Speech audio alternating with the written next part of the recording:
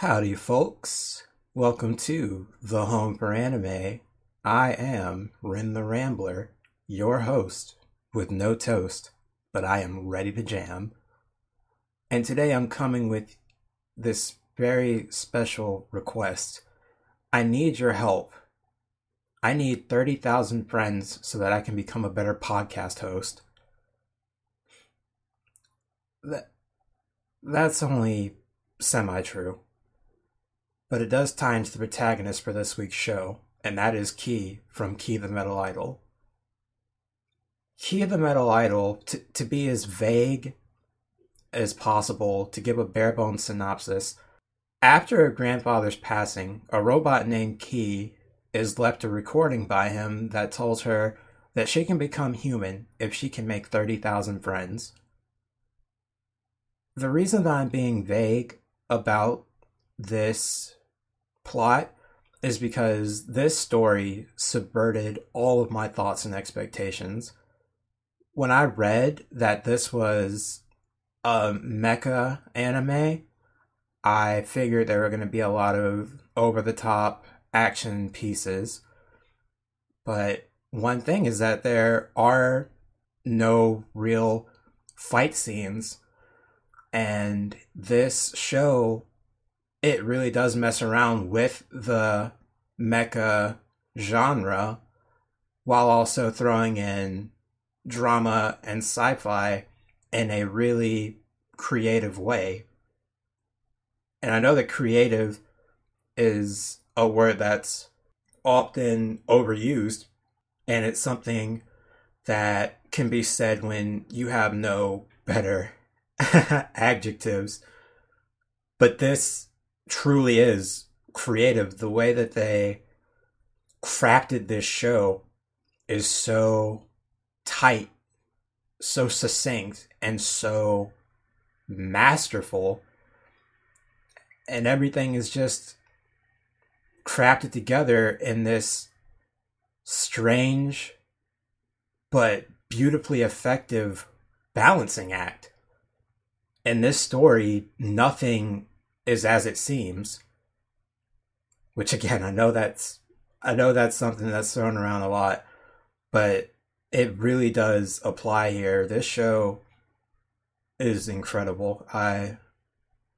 Of course I'm gonna get into why I love it, but I just wanna let you guys know I love it.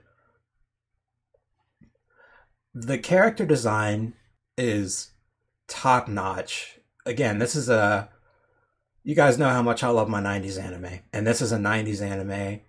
I think that Key especially has fantastic character design. She's this mechanical being, so she has a look that goes with that. She has the grayed out hair. Her eyes are this pale purple, and her mannerisms, everything about the way she moves and the way that she speaks, they all tie back to her design and going back to the tightly knit way that the show is executed. I think that, of course, in a show called Key the Metal Idol, you have to make Key appealing. And this show really did do that. Another thing that I really like about this show is that the OP is truly deserving of being called a bop. It's called In the Night, and I I was watching it, and it was awesome. Every time the show came on, every time that I watched a new episode, there are some shows where you skip the OP, and there are a lot of people who like to do that. I'm not one of them, but I'll typically just listen in for the music and be on my phone sometimes. Please don't kill me. But in this one, I was looking every time because there's so many details about the overall plot, and there's a lot of symbolism and imagery present in the OP that makes it worth watching every time. Also, it has these lyrics, "Please find me," and then "Lead me to a way out of here," which really resonated with me because I went to visit my mom a while ago and we went to the store and I lost her. I'm a tall black man, but I still need an adult. The animation in the OP and in the show overall is very expressive.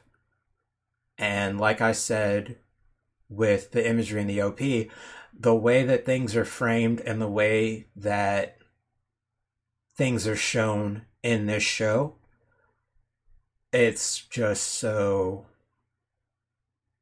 masterful. Honestly, that's the best way to put it.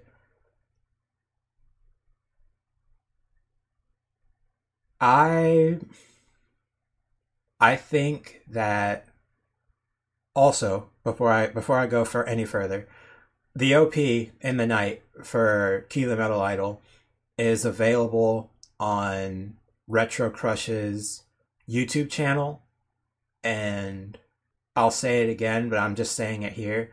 Please watch Key the Metal Idol. The entire thing is available subbed on Retro Crush, which means you can watch it for free. And if you pay, I think $5 or $6, you can watch it ad free. So you can watch the entire thing subbed and dubbed on Retro Crush, or you can watch the entire show dubbed on Prime Video. But even though I think the show should be watched by any means necessary, this is definitely a midnight anime. It's perfect, really, for any time of the day.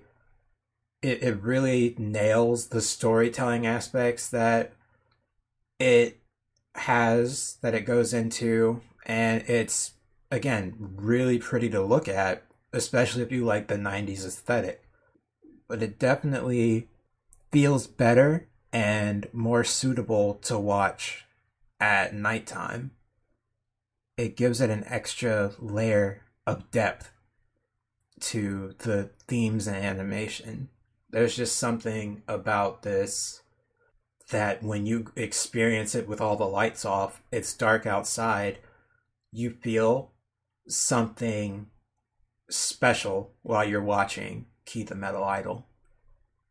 One problem that I do foresee some people having is that it's very confusing until the last couple episodes. This is a 15 episode OVA, and 13 of them are regular. For me, I could stay invested and I wasn't bored. I was confused at times, but I was never bored because this was something that had a lot of different things that I wanted to figure out, uninterested in what's going on. But for me, I didn't get that with Key. And I would say that if this doesn't catch your eye in the first few episodes, so when things really start piling up in terms of questions, even though the questions really do begin with episode 1, I would understand if you couldn't wait till the end, if you dropped it. To put this into perspective, this show puts me into thinking about another anime called Serial Experiments Lain, but this is nowhere near as hard to digest. And to go into Serial Experiments Lain a bit, it's an extremely dense anime. I think that the storytelling for a show that came out in 98, the show was incredibly ahead of its time.